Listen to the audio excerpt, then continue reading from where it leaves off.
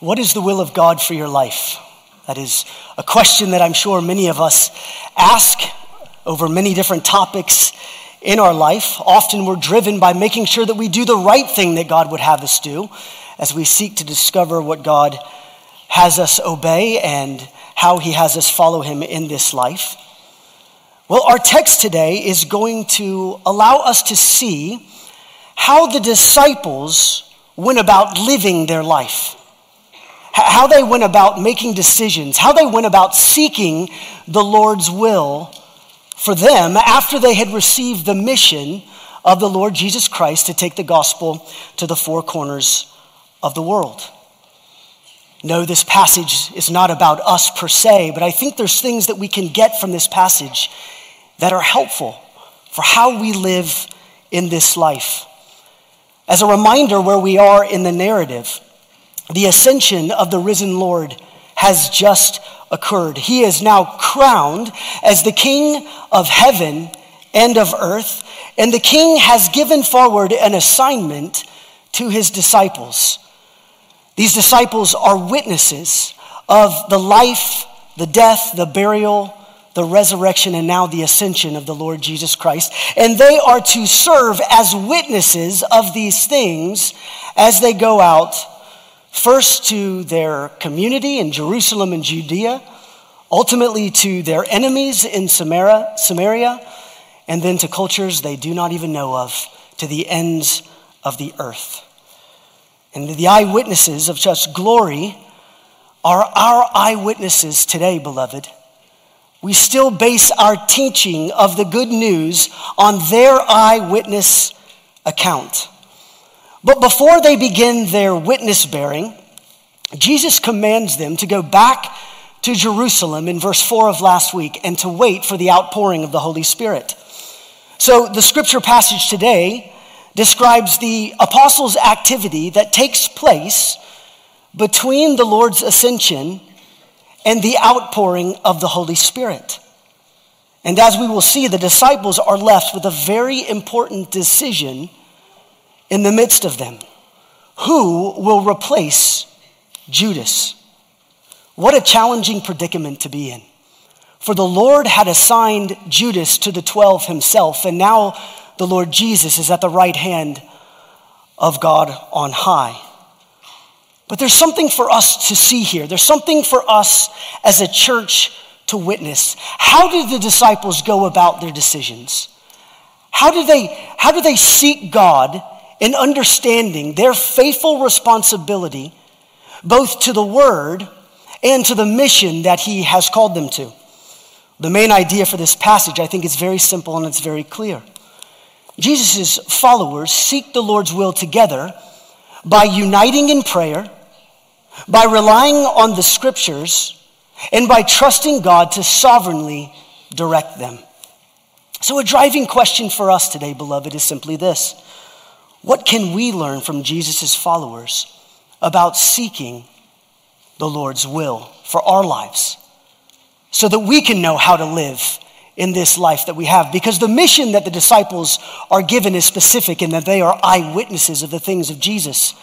But beloved, 2,000 years later, our responsibility is still the same. We proclaim the same message to a world that desperately needs to hear the gospel of Jesus Christ. And so let's get into the text. We see the scene set up in verse 12. Go with me there. They then returned to Jerusalem from the Mount of Olivet, which is near Jerusalem, a Sabbath day's journey away. And when they had entered, they went up to the upper room where they were staying. Peter and John and James and Andrew, Philip and Thomas, Bartholomew, Matthew, James the son of Alphaeus, and Simon the Zealot, and Judas the son of James. So I want us to notice very quickly how obedient the disciples are to the command to go back to Jerusalem. It says they returned to Jerusalem in there in verse 12, immediately. And they were coming from Olivet, or the Mount of Olives, as it might say in your text. This is about a half-mile away. It's a Sabbath day's journey, as the text describes. Rabbis during that time interpreted passages like Exodus 16 to be a very short distance so as to not walk during the day of Sabbath. So they weren't very far away, but they immediately went back to Jerusalem. And look what the text says. When they entered Jerusalem, they went back up to the upper room where they were staying. This very well could have been the upper room that Jesus served the Lord's Supper to them. It could have been the upper room that we're going to read about later in Acts chapter 12 that was owned by John Mark. Perhaps these are the same upper rooms, but regardless, they returned to the upper room together. And then notice that Luke lists intentionally the 11 remaining disciples. I think it's important to note that the last one he lists is Judas, the son of James. That is a different Judas than Judas Iscariot, who is the one who betrayed the Lord Jesus for 30 pieces of silver. And notice who is with them. They are together with the women and with Mary, the mother of Jesus, and his brothers. Now, Luke has already recorded in his first letter to Theophilus who some of these women are. He lists Mary Magdalene and Joanna and Susanna. These are faithful women who followed Jesus Christ wherever he went, and they were also financial contributors to his ministry. He goes on to list Jesus' own mother, Mary, which Luke also had already written about her faithfulness in Luke chapter 1 and chapter 2, which we covered during the Christmas season. And then he mentions Jesus' own half-brothers, James and Joseph and Judas and Simon. These are the very half-brothers that said in Mark chapter 3 that Jesus was out of his mind, that they didn't believe a single word that came out of Jesus' mouth in John chapter 7. But somewhere along the way, these half-brothers' disbelief became belief, and they were now with the disciples and the followers of Jesus. When did these brothers' minds change? Well, it was probably when their brother raised from the dead.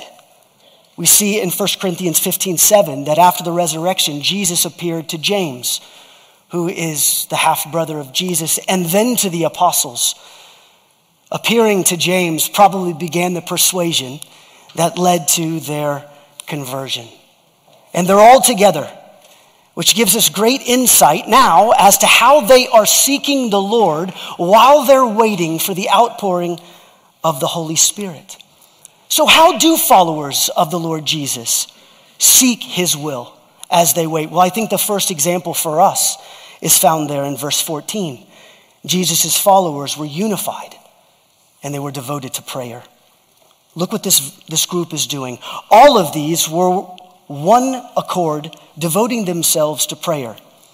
Now, in one accord means they were of like mind, same belief, striving in the same direction. Now, imagine for a second how excited they must have been. How excited they must have been to see the risen Lord ascend to the Father's right hand, and to be given a commission by the Lord to go and take the gospel all over the world. Surely they were excited. Perhaps they were scared. Obviously their passion would have been bursting forward, as we know many of these personalities to be passionate personalities. But sometimes passion and fear can lead to division quite quickly when you're gathered with a bunch of people.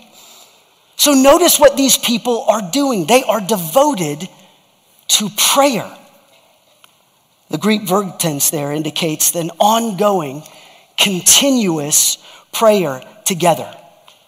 So they are waiting for the Spirit, and they are doing so by devoting themselves continuously to one another and to praying. We're not entirely sure what they prayed. We can logically assume what they prayed, knowing that the Holy Spirit was coming. Perhaps they were praying for the outcome and the outpouring of the Holy Spirit. We see in Luke chapter 11 that Jesus teaches these disciples how they are to pray. Jesus taught them to exalt the Father. He taught them to confess sin. Perhaps they're confessing sin because they did not believe Jesus was who he said he was while they were waiting for the resurrection. Perhaps they were praying for the kingdom of God to come. Jesus had just expanded his teaching about the kingdom of God, that it wasn't just for Israel, but that it was going to be for the rest of the world to believe on and be saved. They're praying for these things, asking God to comfort their fears, asking God to give them a boldness as they prepare to be witnesses, asking God to crystallize and clarify the message of the gospel and of resurrection that they are going to be preaching to all different cultures that they've never even intersected with. They're asking God to be glorified. They're asking God for the mission of Christ to go forward, even before they proclaim it from their lips. Beloved, I have a question. Are you devoted? Are you devoted to praying and believing that God wants to use you for the very same mission? That he wants to pour his Spirit out, that he wants you to confess his sins, that he wants you to pray that the kingdom would come on this earth. Are you described as one who is devoted to prayer? John Piper said, one of the great uses of Twitter and Facebook will be to prove at the last day that prayerlessness was not from a lack of time.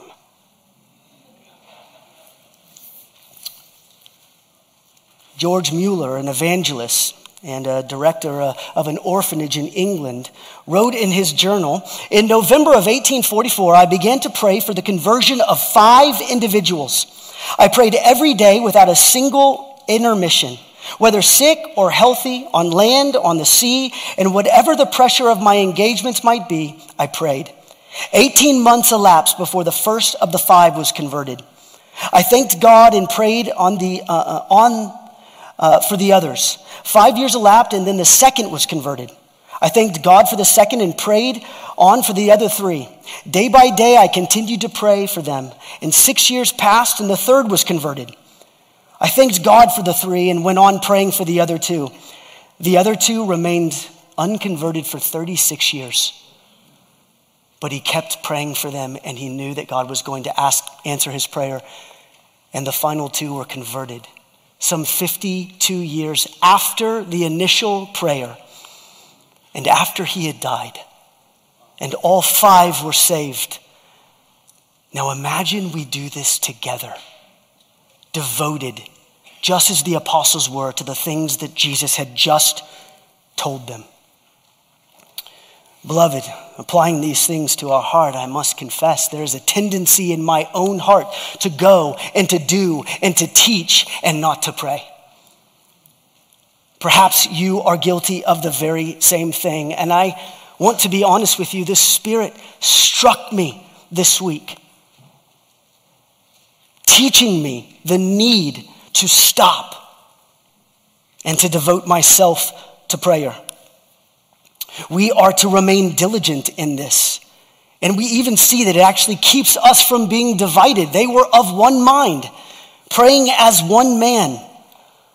Beloved, often in our waiting, we are not devoted to prayer, but we take matters into our own hands.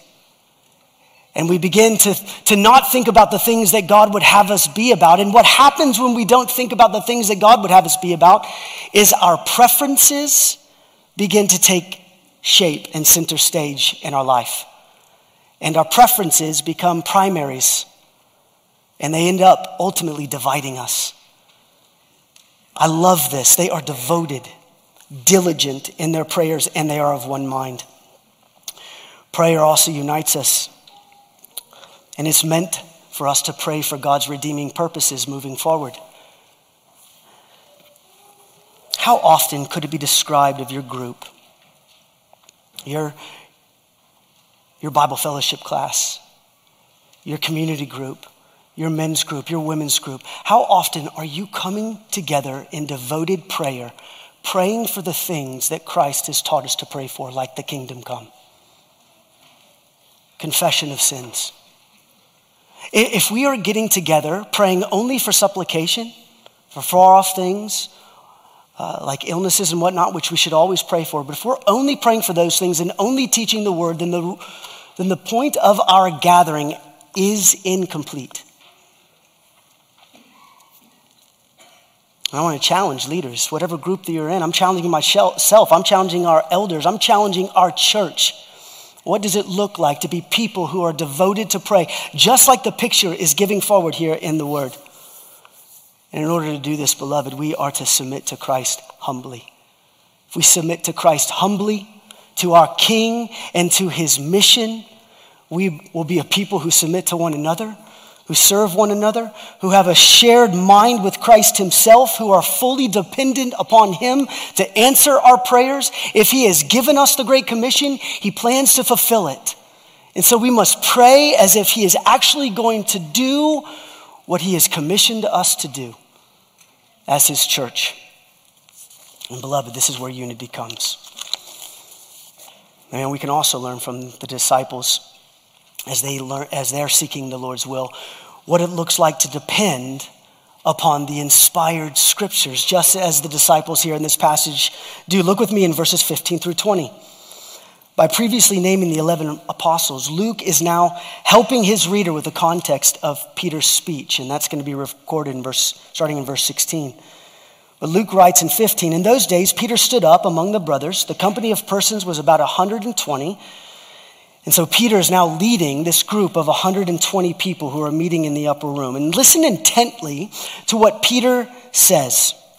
He says, brothers, the scripture had to be fulfilled, which the Holy Spirit spoke beforehand by the mouth of David concerning Judas, who became a guide to those who arrested Jesus. For he was numbered among us and was allotted in his share this ministry. Now Luke gives his commentary in verse 18. Now this man acquired a field with the reward of his wickedness. In falling headlong, he burst open in the middle, and all of his bowels gushed out. And it became known to all the inhabitants of Jerusalem, so that the field was called in their own language Akeldama, that is the field of blood. And then Peter starts again. For it is written in the book of Psalms, may his camp become desolate, and there be no one to dwell in it, and let another take his office. So in their waiting, as they're praying, they're also poring over the scriptures, trying to make sense of all that has transpired over the last few weeks. Do you think that these disciples are upset? Jesus has been betrayed by Judas, but these brothers have also been betrayed by Judas.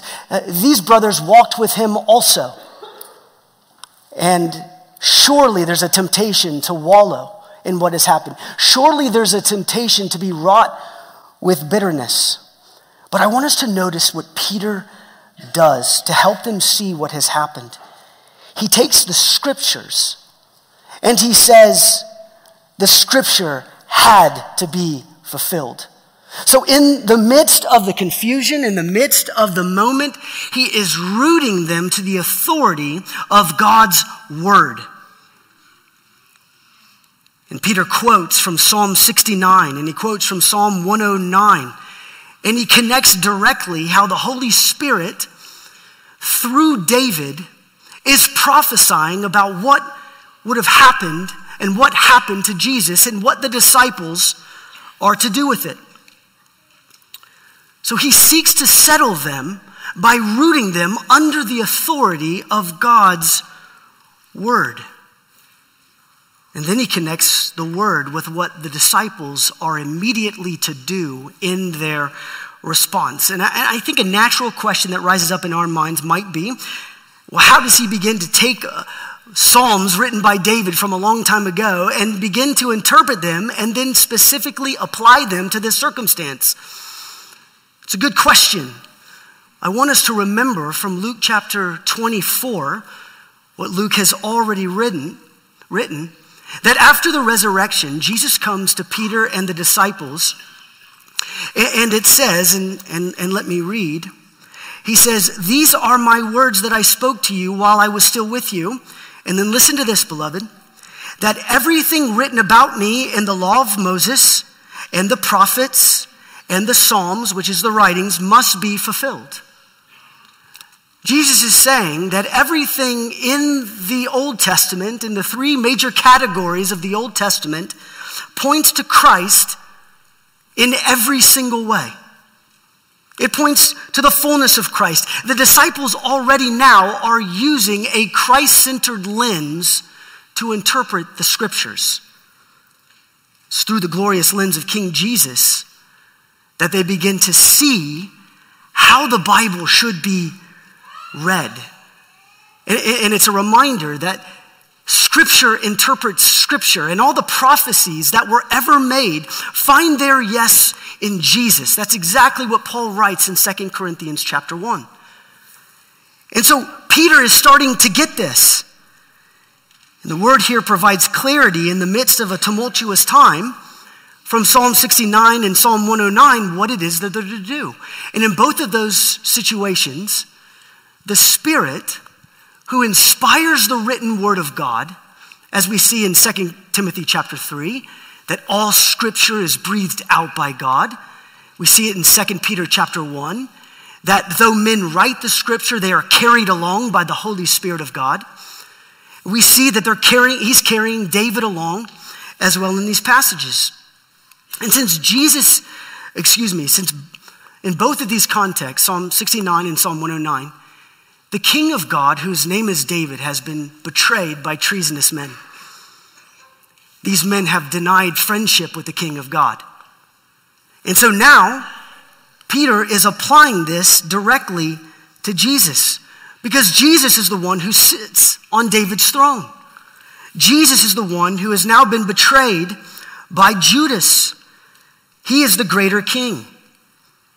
And so King Jesus is betrayed by Judas, one of his very own, who rejected friendship with God and who also falsely accused him. And so, just as the word says, we need to replace him. You see, it says there in Psalm 109, let another take his office. So after his life is wiped away, as prophesied in Psalm 69, Judas goes and he hangs himself. We see this in Matthew chapter 27. And his life ends. His allotment that he had, his share in the ministry is now gone. And his kingdom, there is no more. It's destroyed. And so what does Peter do? He goes right to the word. And he begins to share, this is what we are to do. Maybe a natural question and then rises up, but why replace Judas? Why is that an important thing? Well, beloved, remember that it's Jesus who appointed the 12 disciples. And it's Jesus, as recorded in Luke 22, that says that these disciples represent and lead and are judges over the 12 tribes of Israel. They're representative of the old Israel. And as the kingdom of God begins, they are now leading and representing the new Israel, specifically the number 12 allotted, because that is the fulfillment of what God would have, as Luke writes in chapter 22. So God's plan through Christ is redeeming a people back to himself, which restores fellowship and makes things complete again. And here the scriptures call the office of the 12 disciples to be complete again before the mission of God is carried out.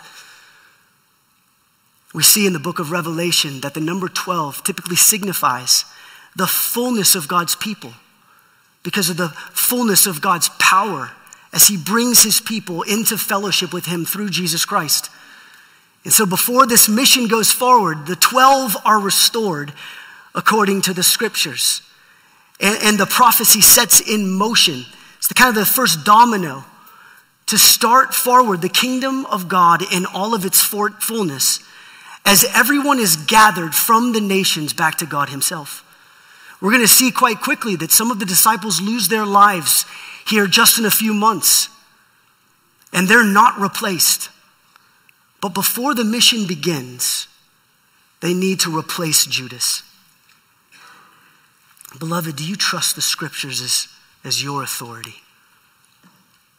Do you trust and believe the scriptures the same way that Peter and the disciples are trusting the scriptures here? Peter said the scripture had to be fulfilled. They totally trusted the word of God, even when their friend betrayed them, even when their world is upside down, even when their Lord has been crucified, raised, and ascended. They are trusting the word of God as their authority. Can the same be said of you in the midst of life's chaos? Do you trust in your experience? Do you trust in your own wisdom? Or do you trust in what has come from the very mouth of God, brought forward by the Spirit, written by men, the word? This, beloved, is our authority. Let the Bible be your source of authority. Because your discernment is subjective. Your view is slanted. But the Word of God is true, and it's objective, and it's always trustworthy. And so they go immediately to the Word. Where else can they go? That's the posture that they're living their lives with. Beloved, the Scriptures give us very clear pictures on a lot of things. It might not be as specific as it was here to these disciples, but the Scriptures give us a very clear picture of what the Great Commission is. The Scriptures give us a very clear picture of what sin is, and the glory of God and all of his attributes and who God is. The Scriptures give us a very clear picture about the gospel and Jesus' plan for the church to go into the world and what the church should look like.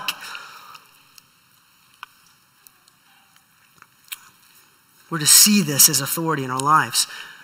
Beloved, do you look at the Scriptures through the lens of Christ? That's another way we can apply this. Do you look to the Scriptures in a Christ-centered way? Do you still look at it as old and new and there's not much connection to it? Do you look at the Scriptures and you're always looking for the law that you think you're supposed to fulfill? Or do you look at the Scriptures in a man-centered way? Or do you look at the Scriptures on how God wants to prosper you? Do you look for Scriptures for answers for your life only without seeing it through the lens of the great answer, who is Jesus?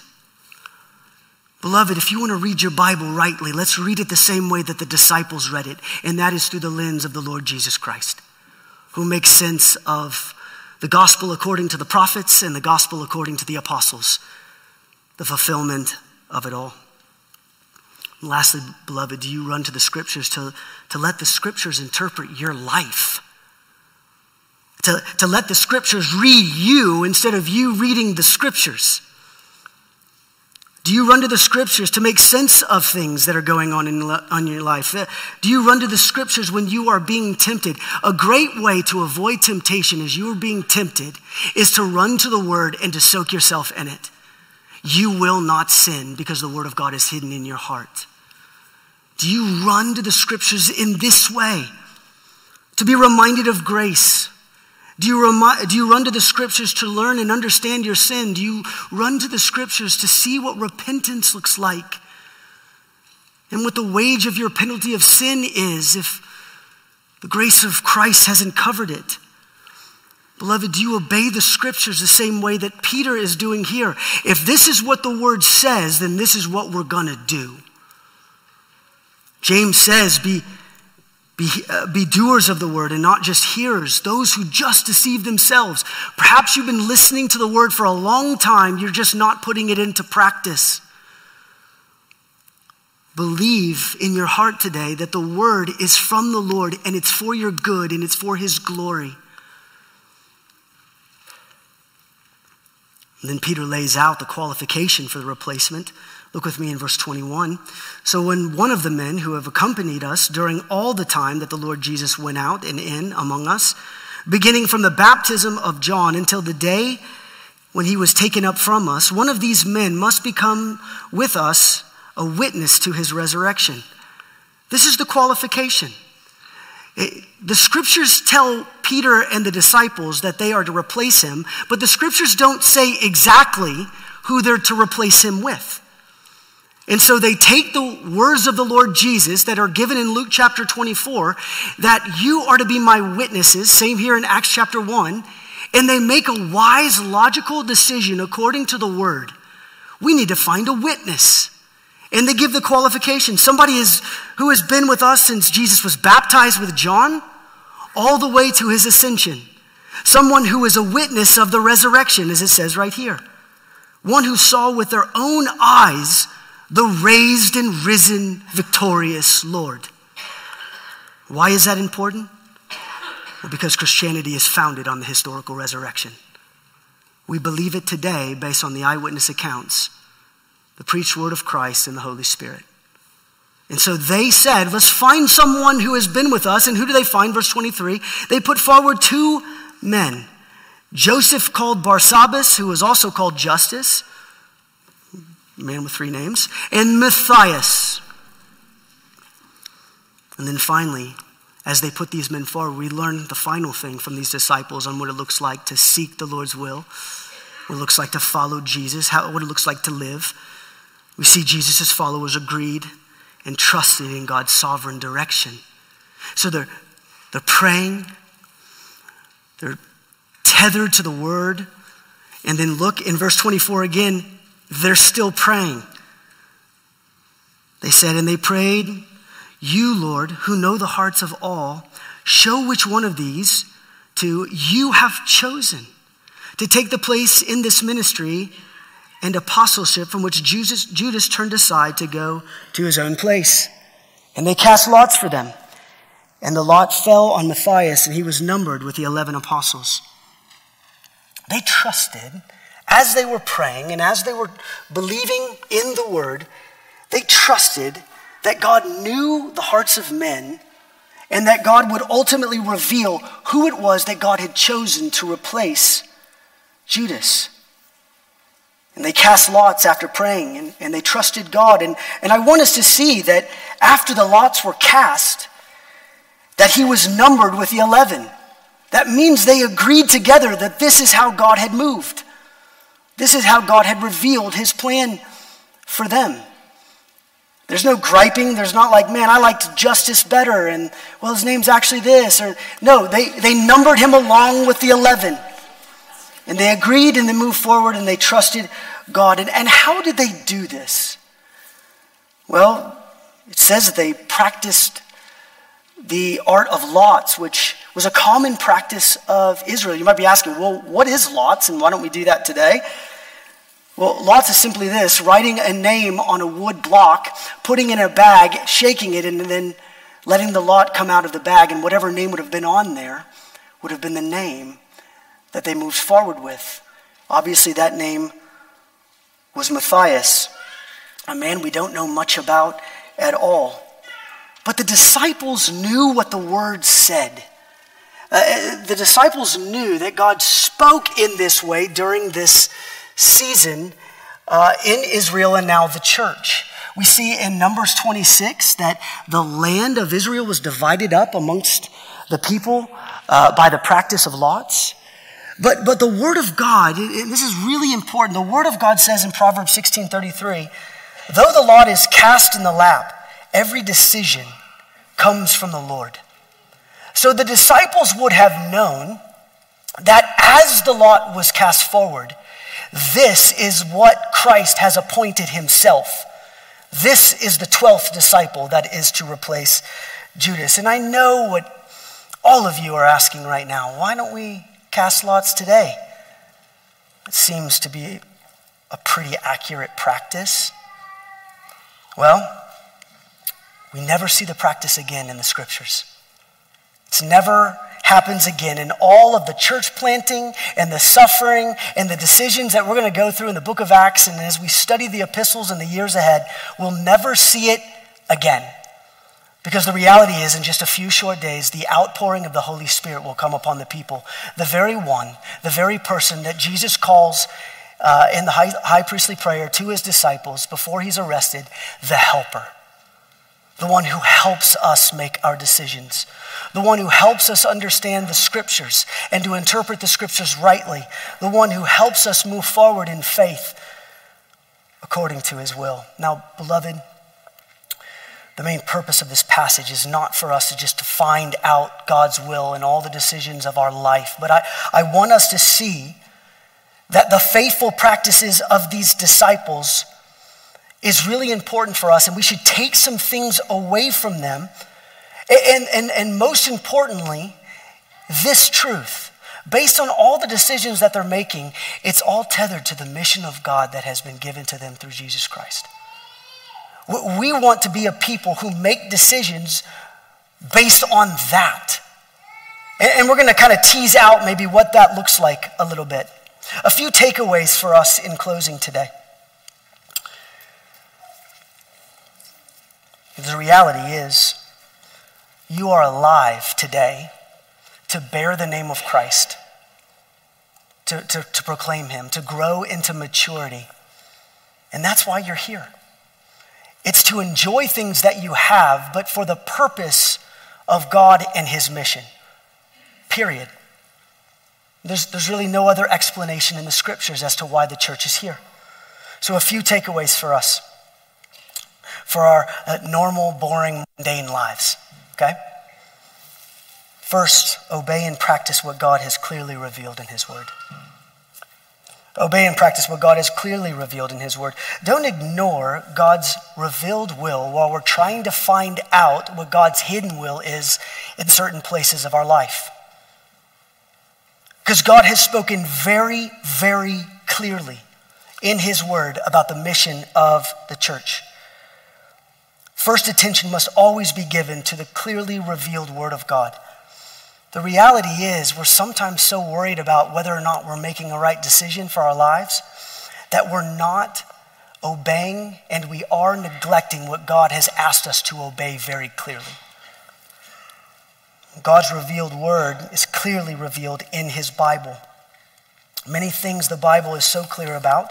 For example, he's really clear in this passage. Replace the man in the office. And it's very clear, and so that's exactly what they do. And there's things that God asks us to do. He asks us to love one another as we have been loved by him.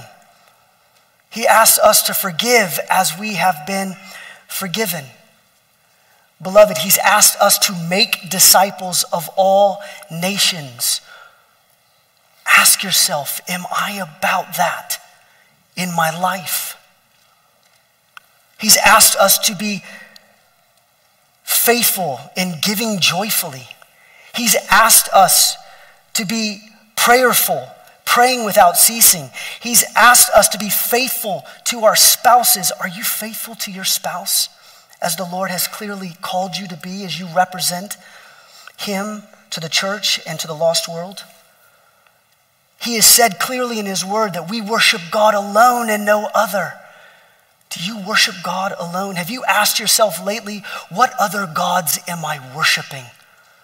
And be faithful to repent, to worship the living God.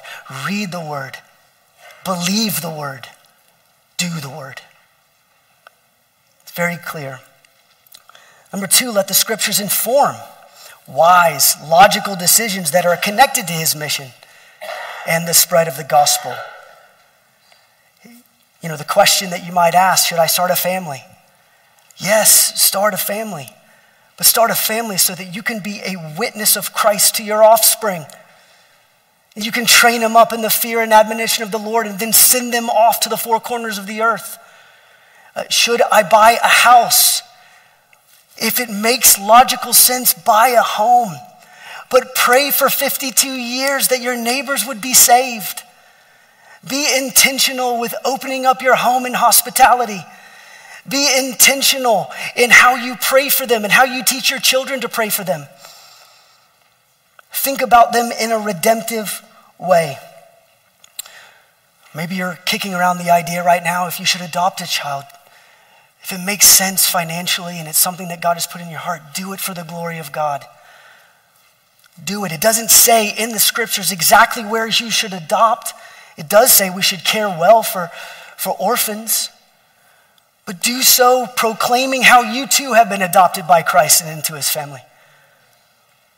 We can apply the word of God and the mission of God in a different way when we make logical decisions that the scriptures are laying forward in his word. And they're not all specific. Not everything can be found in this word. And I know that's a big question that we have, and I'm very mindful of that. The scripture didn't lay forward Judas's replacement, but the followers uncovered the Lord's will through prayer, through the scriptures. And it's through these things that gave them the means by which to make a good, faithful decision to bring forward these two candidates. Beloved, God invites us into a process of showing us his direction through prayer, through trusted counsel, through his word, wise action. Don't we find ourselves in many decisions today? There are so many decisions that each of you are dealing with, and the number of them in this room, I'm sure, is overwhelming for a man to bear. But we are called to make disciples. So where you live isn't as important as how you go about and why you go about making disciples. And if you're crippled in fear, going, what if it's the wrong decision? Well, if it's done trusting the Lord, devoted with your church in prayer, seeking God, praying, asking, help me, God, and you do it in faith with his glory in mind, with the mission of God in mind, even if it's a bad decision, what does that do to you as it relates to the love of God in Christ to you? You cannot be taken from the love of God in Christ. You cannot be separated from it. Let's not live in fear. Let's be faithful. Let's be prayer-filled. Let's be submitting our lives to the scriptures just as these disciples are doing. And let's think about the mission that God would have us do. There's a big decision in our life right now, guys. 2 sets of doctors are trying to give us counsel on which way we go with our daughter. You can't find it in the scriptures necessarily, but I do find in the scriptures a responsibility to raise her in the fear and admonition of the Lord. I do find in the scriptures the responsibility to pray for her, that she would know the living God who created her. And these two directions are just different, but we're going to trust the Spirit through the Word as it informs us, trusted counsel. We're going to trust that we're going to make a decision that is best for her. I hope it is, but here's the reality. If we're devoted to the Lord, then he's going to be glorified. He will trust, or he will keep us. So trust what the Bible says. Pray.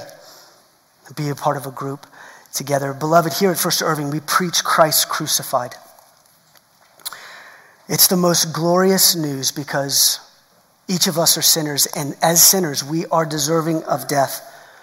In fact, all of us deserve to die because of sin, just like Judas did. What's the difference between you and Judas, other than the grace of God? The reality is, all of us have betrayed Jesus for far more than 30 pieces of silver. That's just a few $100 in our world. But in the mercy of God, listen to what Romans 6 said. The wages of sin is death, but the gift of God is eternal life in Christ Jesus our Lord. Jesus bore our sins. How out displays the love of God for us, beloved. He died in our place. Those who admit that they are sinners and are deserving of death, those who admit that they need a Savior, those who repent of their sins and turn to Christ in faith, they will live. That's what the scriptures say. If you don't know that truth today, our heart is bleeding for you to know it. We want you to know the goodness of God, this message that has gone around the world over and again for 2,000 years. If you believe on Christ and you turn from your sin, you are justified by his blood. That's what it says in Romans 5:9. Because Jesus took your place on the cross. This is the sacrifice that appeased God's wrath for your sin. Have you ever thought of the wrath of God towards your sin? A picture of that is Judas in this lot of land. The wrath of God on sin. And it was placed then on Jesus as he's dying on the cross. And so God the Father looks at Jesus on the cross, and as he dies, and he is satisfied with the penalty of your sin, beloved. You thought about that lately? Have you thought about that type of love, that type of justification? No, your sin is not swept away.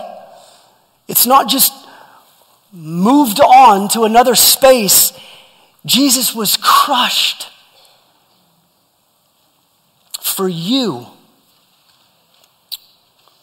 And I think sometimes we recognize our guilt, but I don't know how often we allow the death of Christ to really affect our grieving of sin.